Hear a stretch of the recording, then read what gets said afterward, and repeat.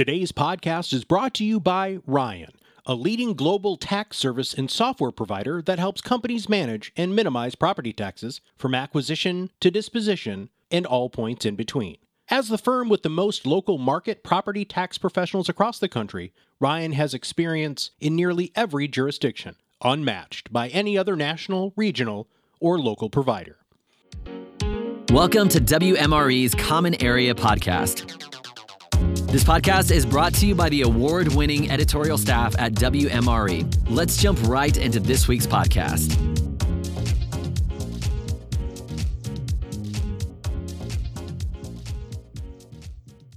Hello and welcome to the Common Area with your host, David Bodemer. Today, David has a special guest, and that is Randy Blankstein. David, good afternoon. What's going on? Oh, not much. Another nice, pleasant spring afternoon in New York. How are things in your neck of the world? Yeah, it's sunny. We'll give it sunny. We like sunny, right? So sunny, and so it's warming up a bit, and that's always nice. I know that you brought Randy on the show today. Why'd you bring Randy on?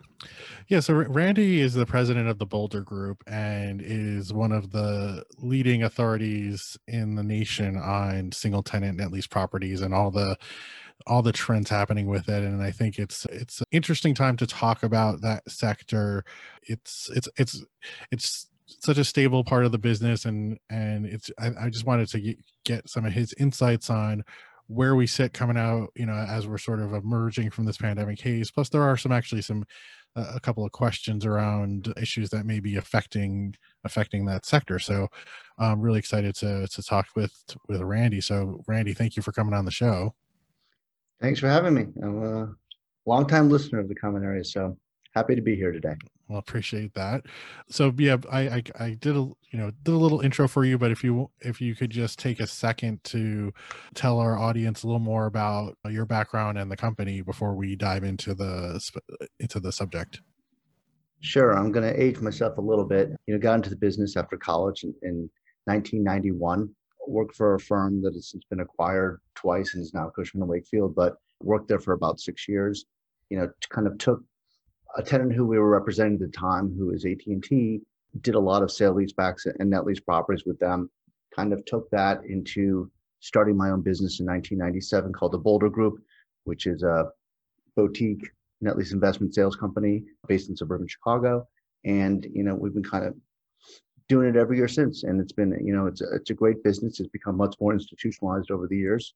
It used to just be you were selling single tenant buildings. It was an industry. Now it became, the net lease industry, which is the net lease sector, which is like 10 to 12% of the whole commercial real estate investment sales market. It has its own conferences. It has its own REITs. It's really become, a big part of commercial real estate over the time. And, we've grown with it. So it's been an exciting market to a part of the commercial real estate world that's, to some less exciting because it involves less speculation. It's more about conservative investing, usually for people who are at the later stages of their career looking for passive cash flow, as they kind of move towards retirement. So it's not necessarily an exciting part of the commercial real estate market, but it's very much a slow and steady. And, I always say that we're the bond market to the stock market, meaning, right. If you want to take a lot of risk and get a huge return, you should be investing in vacant land or some value add. When you want to protect that money, perhaps do a 1031 exchange, which we'll talk about in a minute, protect that asset and look for steady cash flow. You kind of come towards the second half of your career when you're looking for less risk and look for steady cash flow from, long-term net lease properties to investment grade tenants for the most part. So, things are going pretty good. Obviously, we're bouncing off lows from Q2 of last year when, the sector, as did most of the commercial real estate market and most of the world for that matter, stopped due to COVID. It's been, pretty much straight up since that time, since Q2. So I think we were in better shape than most people because, during the downturn, there was still a long-term lease in place. Your tenant was investment grade, and you received the cash flow. So they did exactly what they were supposed to do in a down market. And I think that's one of the reasons people are, continue to be interested in that sector. Right. So I think, like you said, sometimes it's talked to as if it's like a boring part of the business, but that's kind of the point, right? And to be tested, and exactly for these kind of not just a regular kind of recession, but the sort of disruption we had for net lease properties to continue to do what they're supposed to do is a pretty strong endorsement for the business model. Yes, the boring is a feature, not a bug. Right. And people found this again during the transitional period from 2007, 2008, during the financial crisis. They found that to be the same way, which is, this sector, why not exciting and why won't get you skyscraper returns? It's slow and steady and will be there as fixed income investment. So again, it's more of an alternative to bond investing than it is to, your way for gigantic speculation and gigantic returns. So right, it's done exactly what it's supposed to do and performed, great on historically, if you look at the last 20, 25 years. So within that, so that's kind of like the big picture, overarching view. And as you said, that we got through the recession or the massive disruption and kind of held firm. Are within that though, have there been any sort of sub trends by some of the property types within the net lease world? Like just thinking about fast food versus banks versus auto dealerships, or any of the various flavors of or types of properties that are usually structured this way. Were there any sub trends that were interesting or that create different sort of investment opportunities right now? Yeah. So, look, when COVID hit the second quarter of last year, there was a flight to quality. So everybody went to, investment grade tenants. They didn't want to talk about non-investment grade tenants. They went to primary markets. It was a classic flight to quality, and people were willing to pay premiums for those things, and still are to this date. People haven't gone back out on the risk spectrum yet, and they're still looking for long-term leases, new construction, investment grade, primary markets, expanding tenants. But even within the QSR sector, though, there was differentials. There's obviously drive-through became absolutely essential, and if there's double drive-through, even the better. You see firms like Chick-fil-A accelerate during the pandemic market share, and people that didn't have drive-throughs and didn't have a good takeout model, a lot of second-tier casual dining restaurants, things didn't go so well. Other tenants who struggled obviously during COVID have been, fitness and movie theater obviously were out of favor, and to this date, people are playing wait and see as far as let's see what their numbers look like, for 3 to 6 months after, probably now post-COVID or post-vaccine, and before we get back involved in those sectors. So, a lot of the bread and butter staples of net lease did really well during the pandemic. So if you look at Walmart, if you look at Walgreens, if you look at CVS, those things were open, essential, paid rent. They did great. So people, flocked to them and they drove retail and industrial to historic low cap rates. Industrial due to, e-commerce acceleration of market share during the COVID pandemic. And, in office space, slightly out of, office net lease, which isn't a huge part of the sector, but a part of the sector, obviously, there's some still, ongoing concerns regarding utilization issues. So people aren't sure if that big headquartered net lease property, what percentage utilization will exist going forward. So, cap rates on that things have not been moving down like industrial and retail have. But like you said, a lot of it also just comes back to the lease itself. So if you've got the credit tenant with the long-term lease, then that's going to be good no matter the property type we're talking about. It's going to be good, but then, still people look at, renewal probability down the line, even if it's 10 or 15 years. And, if you have a headquarters location and all of a sudden they come back and it's 50% utilized, right, you could expect them to maybe give back some of the floors or part of the building when the lease comes due. So it's always a factor down the road. It doesn't affect you in the short term, but it does in the medium to long term. So like the amount of time that's left on the lease, and then thinking about like that renewal question that comes into play. No question. These things are ultimately, only as good as, you can keep getting the tenant to keep paying rent over and over again. They're either 100%, occupied or 100% vacant. So, right, it's obviously renewal is a big question, regardless of where you are in the lease term. In terms of the capital that's chasing these properties now, you made reference to the fact that this is in part of the sector, part of the commercial real estate world that's evolved and become more institutional. We have some big REITs on the publicly traded and the non-traded side that are big players in the sector, or other kind of institutions. So have you seen any continued evolution in the past year? Any changes in the kind of people that you're talking to who are looking to place money into these kind of properties? Well, yeah, look, on the public side, you look at three, which was kind of amazing, 3 net lease REITs that were managed to go public in 2020 despite COVID, because there's such a strong market for fixed income. And then more recently, you've seen Realty Incomes, who's the largest net lease REIT, potential acquisition of BREIT. So obviously, there's a lot of things, going on in the sector to change it. And they're a big part of the sector, mostly in the larger properties. Especially as you get to a certain level, you really can only buy things. Sometimes down to you can only buy companies or huge portfolios. You can't buy individual kind of one-off Starbucks, which is kind of the majority of the market, at least the majority of my side of the market, as far as number of properties, not necessarily dollar volume. And on the private side, but even before COVID, there was a macro trend of a large percentage of the seniors in this country who always try to retire on fixed income.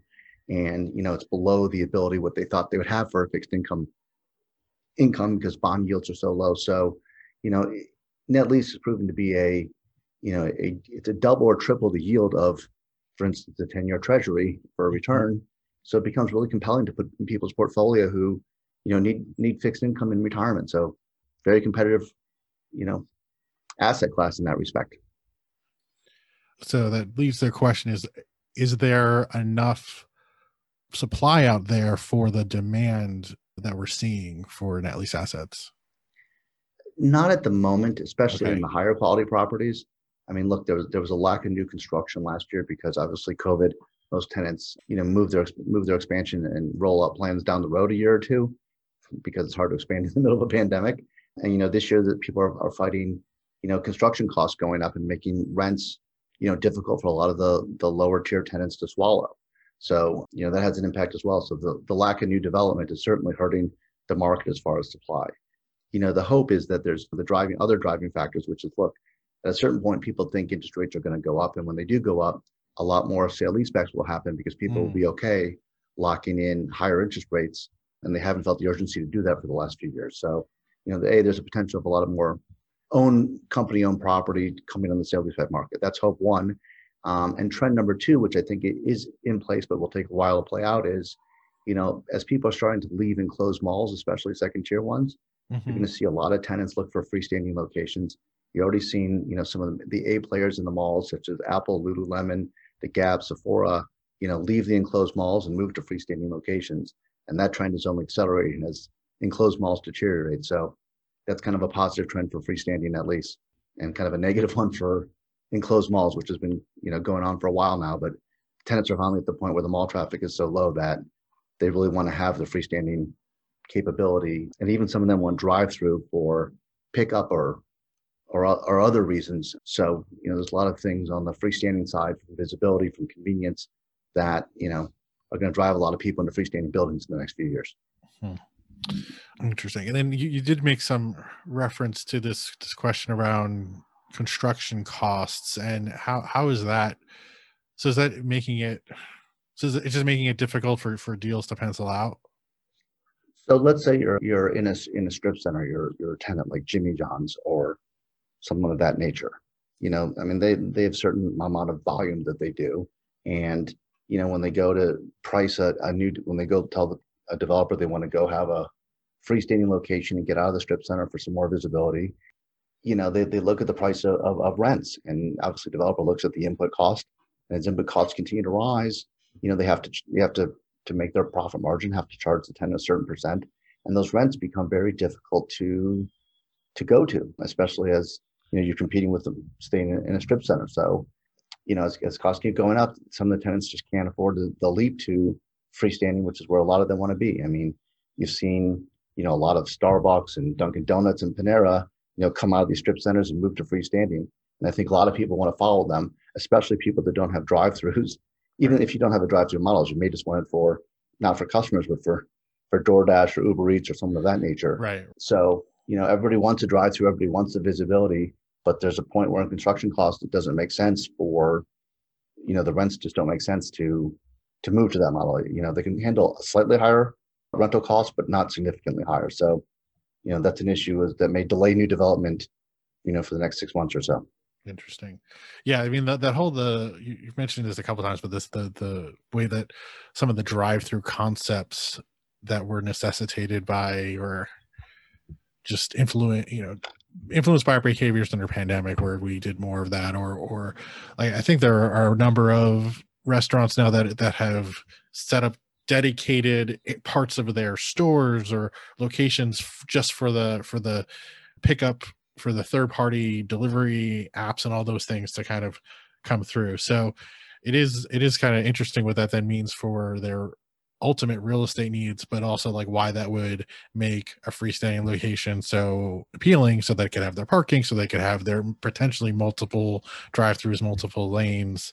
So that does seem like a very interesting driver for going forward for the demand for having like a freestanding location.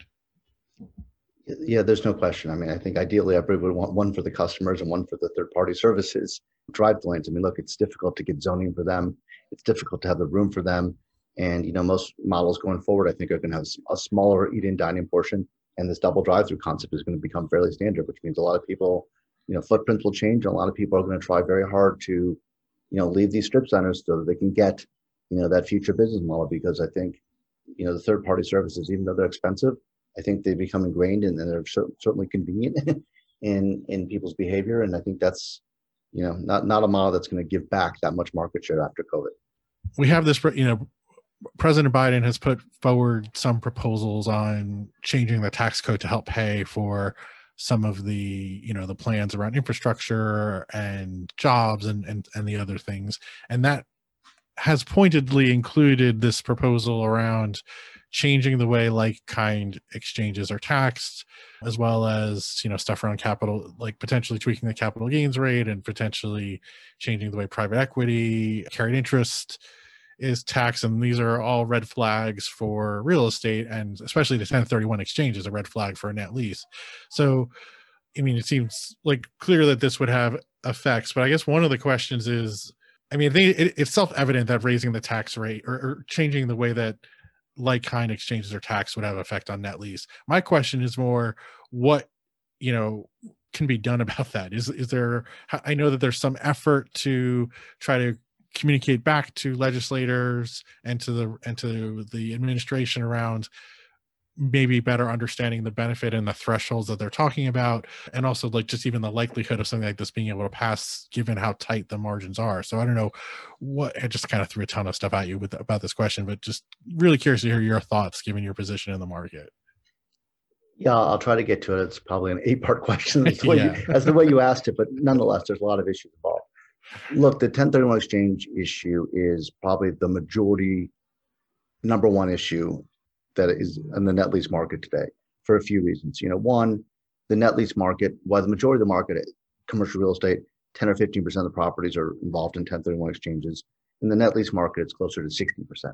So it would be a dramatic negative effect on the net lease market if the 1031 exchange provision gets eliminated, which is the current offer on the table. Let's talk about a few parts of it. One, I think elimination, while certainly on the table and certainly not at zero risk, is a low risk. I think that modification is more likely where they're hoping to end up.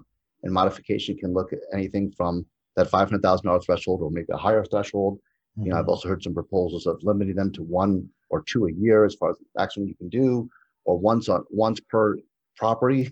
Once you do it at your individual property trade into, you can't secondly trade out of it again. So again, there's a lot of modifications, some minor, some major, that, proposals that are on the table. And again, there's no consensus yet as to what the actual bill will look like because it hasn't actually shown up on any, Congress floor at the moment. Yeah, I think, I mean, just like to be clear, all we have is as far as I'm aware of, the only thing that we have is what was posted to his website, which is more or less just like kind of like that's not a bill. That's just here are some things I would like to do. He certainly put it in his agenda. He certainly put it in an outline, and it's certainly something that kind of was a wake-up call from people who were, not taking this as seriously. To everyone seems to be on high alert at the moment. So, high alert isn't enough. I mean, look, the knock on the 1031 exchange is it's a vehicle for wealthy people to not pay taxes. And why some of that's true, that's not the full truth. The truth is it's a deferral vehicle, and 88% of the people end up paying ultimately on those properties. And again, I think people too narrowly look at the individuals who are buying the properties. And again, some of them are high net worth individuals, but the reality is the market, which is commercial real estate, some of the services that have looked into this is that it could be a 10 or 15% reduction in commercial real estate values across the board. And then you need to step back and say, well, who does that affect? And so the answer goes, the biggest, lenders and investors in commercial real estate are REITs who are owned by individuals, pension funds who are obviously, individuals, and then, the stock market, and you have, banks and insurance companies. Again, all these are going to filter down to individuals. So people who may not be paying directly will be paying in an indirect fashion. As those values go down for your pension, whatever, the individuals end up feeling the impact of it. Also, you lose a lot of fees. So again, it impacts brokers, it impacts title agents, it impacts real estate attorneys, it impacts local municipalities who there were less property sold, less transfer taxes. And so then you're going to have, local municipalities collecting less income. So there's kind of far-reaching, collateral effects of this that I think people are beginning to, figure out and get through. And, I think when they do it, why there might be some modifications of it or a phasing in over time or something of that nature. I think elimination will probably get off the table if people really dig down and understand this. And, the commercial real estate industry, why slightly, not taking it that seriously until, very few weeks ago when it's been discussed for the last 6 months, and, elimination or change of 1031 has been, discussed for the last 20 years, every single year. I've heard about it. It's never gotten as far as it has today. And so, people say, well, what can we do to strike back? And so the answer is, look, you need to contact, and today, not wait for somebody else to do it. People need to reach out to their congressman today, let them know they want this to move forward. We have some information. A lot of different organizations have all rallied together in a coalition, everyone from the National Association of Realtors to the Real Estate Roundtable, Urban Land Institute, NAIOP, all the major commercial real estate organizations, and some residential ones as well, have kind of formed a coalition and are actively moving things forward. So it should be very easy for people to find information online. And, a lot of things have forms where you can just click a button, put your address in, and contact your congressman. And I advise everyone to get into the fight now, take it seriously, and start the advocacy effort, because this is a battle that requires, a lot of time and effort to, counter the forces who, won't review the 1031 individually. It'll just get caught up in a broad brush tax reform bill. And that's what we need to avoid. Right. And yeah, I think, like you said, there's been over 30 of the industry groups got together, have sent letters on this previously. And I did see that, I think it's like 1031taxreform.com or something, or that's one of the main ones. Again, National Association of Realtors has one as well. Mm-hmm. There's a different one called Save the 1031 Exchange.org.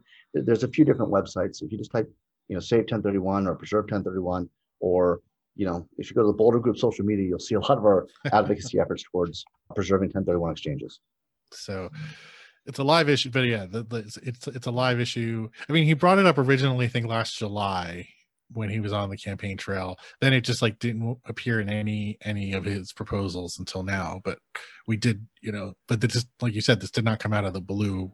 It's something that's come up periodically, and then it came up very specifically during the campaign trail. So it does seem like the industry has now responded. They've gone from complacency to understanding the seriousness of it.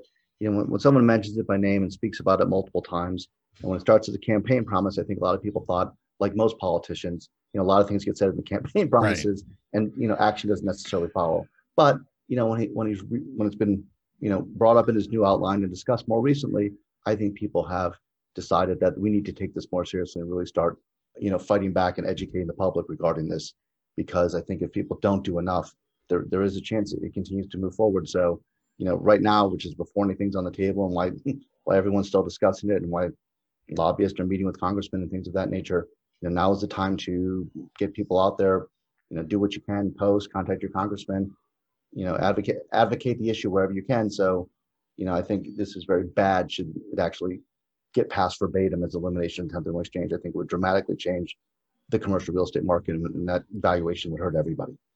Right. Yeah. So this is definitely a big deal. This is a big deal.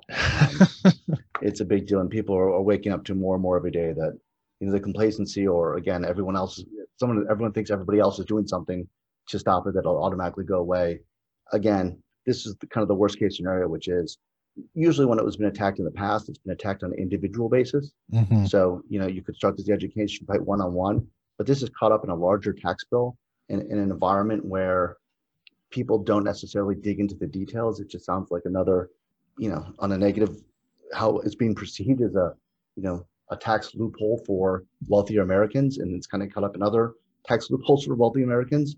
And I think that we need to remove it from that conversation, have its own conversation regarding 1031. And luckily, unlike hedge funds and other things and carried interest, most people understand the keeping real estate values high is to their benefit, because through home ownership or other factors, it rings closer to home for the average individual. Right. Yeah, it just seems like one of those, like the classic example of unintended consequences, like where there's this idea that may start in a good place, which is, not to put a value, just may start like in a good intentioned place of like, all right, we need to look at the way people may be trying to evade or defer tax, do something with their tax. Certain people may be doing something with their taxes, which we don't like, which we want to address. But then, like you said, the reality is on this particular measure is that it's got such more wide-ranging application and will end up affecting not the people that the people who may be writing the law are thinking about. Yeah, unfortunately, there's unintended consequences to everything. And again, I'm an incrementalist by nature. So even if you were going to make modifications or unfortunately eliminate it, something of that drastic nature, that people don't respond very well to things that happen randomly and quickly. I think it would have to be, a phase in over a number of years, or hopefully just minor modifications around the edges. So, again, I don't think it has to be an all or nothing type of thing. Either, we keep it as is or it just goes away. I think there's a lot of middle ground to be met in the middle. And again, I think we just need to, the commercial real estate and residential real estate industries need to come together and figure out where middle ground exists on this thing. Well, aside from this issue, are there any other market highlights that we should touch base on? Well, look, I think another buzz topic of the moment is inflation, because obviously these are fixed income vehicles. They're long-term leases. A lot of them don't have a lot of rent escalations, or at least enough to keep up with the high rate of inflation. So like any fixed income asset or any long-term bond, a long-term lease is fixed income at the end of the day. And, whether there is or isn't inflation, or the extent of it at the moment, is kind of the great debate. Obviously, if you think that, there's great inflation moving forward, this is an asset class that will underperform on times of hyperinflation. A few leases have CPI increases in them, but the majority do not. So it will underperform if there's a spike in inflation in the next few years. And, people think with the amount of money that's been, printed in the U.S. still not being that physically prudent, that, inflation will start to run up. And we've seen it in lumber and a few other sectors recently. So, that's the great debate that everyone's paying a lot of attention to. So I think a lot of people either A, locking into long-term financing, or B, adjusting their portfolio accordingly, whether it's disposition or however repositioning it to, stare at this inflation question. Right. I mean, I think it's still possible that there's a lot of noise in this data. I mean, we don't really, we're coming out of pandemic, we're coming out of stops and starts and things. And I don't know, I think it's good but I guess that's like how how you play it right now is gonna mean a lot, but I don't think anybody really knows at the end of the day what we're gonna, if we knew that, then we would know exactly how to structure the deals. But it seems to me like it's like this risk is something to be aware of, but there may be some overreaction to some of the short-term numbers, but I don't know. That's just my feeling. Yeah, again, you can speculate on all sides of it. I hear all kinds of people who pontificate about interest rates who've been wrong for about 20 years in a row, right, as they've continued to go lower, and inflation numbers have been off as well. So look, it could be a false start. It could be, what happens after 6 months after a pandemic. People don't really have a playbook for, post-pandemic numbers and when they return to normal. So again, a lot of speculation on both sides of it. I just think it's something to pay close attention to. And I agree with you. At this point, it's just too hard to tell exactly how real or sustainable it is and whatnot. But for the moment, I think it's, something people are starting to pay a lot more closer attention to. Yeah, I guess it's hard to look back at the 1918 flu pandemic and figure out, coming out of that, what lessons we have for our current market. Yeah, things are slightly different now. And again, there's no direct parallel to post-pandemic, America in the modern century. So, everyone's kind of creating their own playbook as we go here. Yeah. All right. Well, I've taken up a good amount of your time here, so I appreciate you coming on the episode. I'm just glad and for talking through all this stuff with me. Thanks for having me. Again, I think it's an interesting time in the net lease and wider commercial real estate market as a whole. And I'll be continuing to look at to the common area for insights in other sectors as well. Well, thank you for that. And how can folks, if they don't know how to find you already, what's the best way to track you down? You can look me up on LinkedIn, or you can go to the Boulder Group's website, and our contact information is readily available. And happy to talk to people, especially if they want to talk about 1031 exchange advocacy efforts. We're very happy to get involved in that fight. Right. Oh, sorry. And one other thing I wanted to mention too was I've been covering this industry for for over 20 years. I forget now. So I'm around there. And I've, as long as I can remember, I've been looking at the Boulder Group's reports and the stuff that you've put out around cap rates and what's going on with the sector. So it's just, those are great too. So if folks are just looking for regular good reports on what's happening in the industry, I definitely recommend checking those out. I appreciate the commentary, but I'm not so sure I appreciate you aging us both. Guys, this has been fantastic. Randy, just one more time. The 1031 exchange is a big deal, especially for all of those that it's going to affect or it could affect in the future. Can you give the website one more time for the Boulder Group so people can get to it and learn more?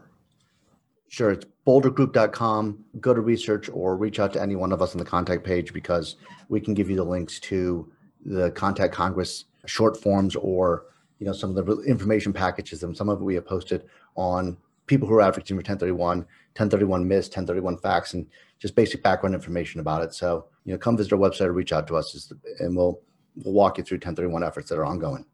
Fantastic. Thank you, Randy, so much for being here. David, any closing thoughts for today? Nope. Just thanks again to our listeners. And I got some great response last time. I did a little kind of shout out for ideas for guests and episodes, and I got some nice feedback. So nice. I appreciate that, and keep that coming as well for anyone else who may want to reach out. David.Bodemer@informa.com. Absolutely. Again, Randy, thank you so much for being on the show. David, of course, thank you for facilitating this and bringing Randy on the show. And our last thank you, as David said, goes to you, the listening audience. Thank you so much for tuning in and listening to the Common Area Podcast with David Bodemer. If you have not subscribed to the podcast yet, please click the subscribe now button below. This way, when David comes out with a new podcast, it'll show up directly on your listening device. This makes it much easier to share these podcasts with your colleagues. Again, thanks for listening today. For everyone at WMRE, this is Eric Johnson inviting you back in 2 weeks for all the stories that matter to you. We'll talk to you soon.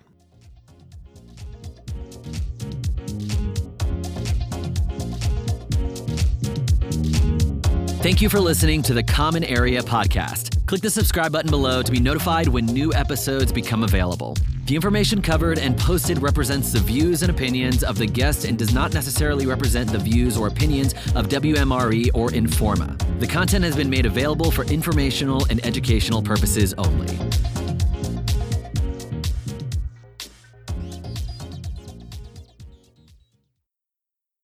Today's podcast was brought to you by Ryan, liberating our clients from the burden of being overtaxed, freeing their capital to invest, grow, and thrive.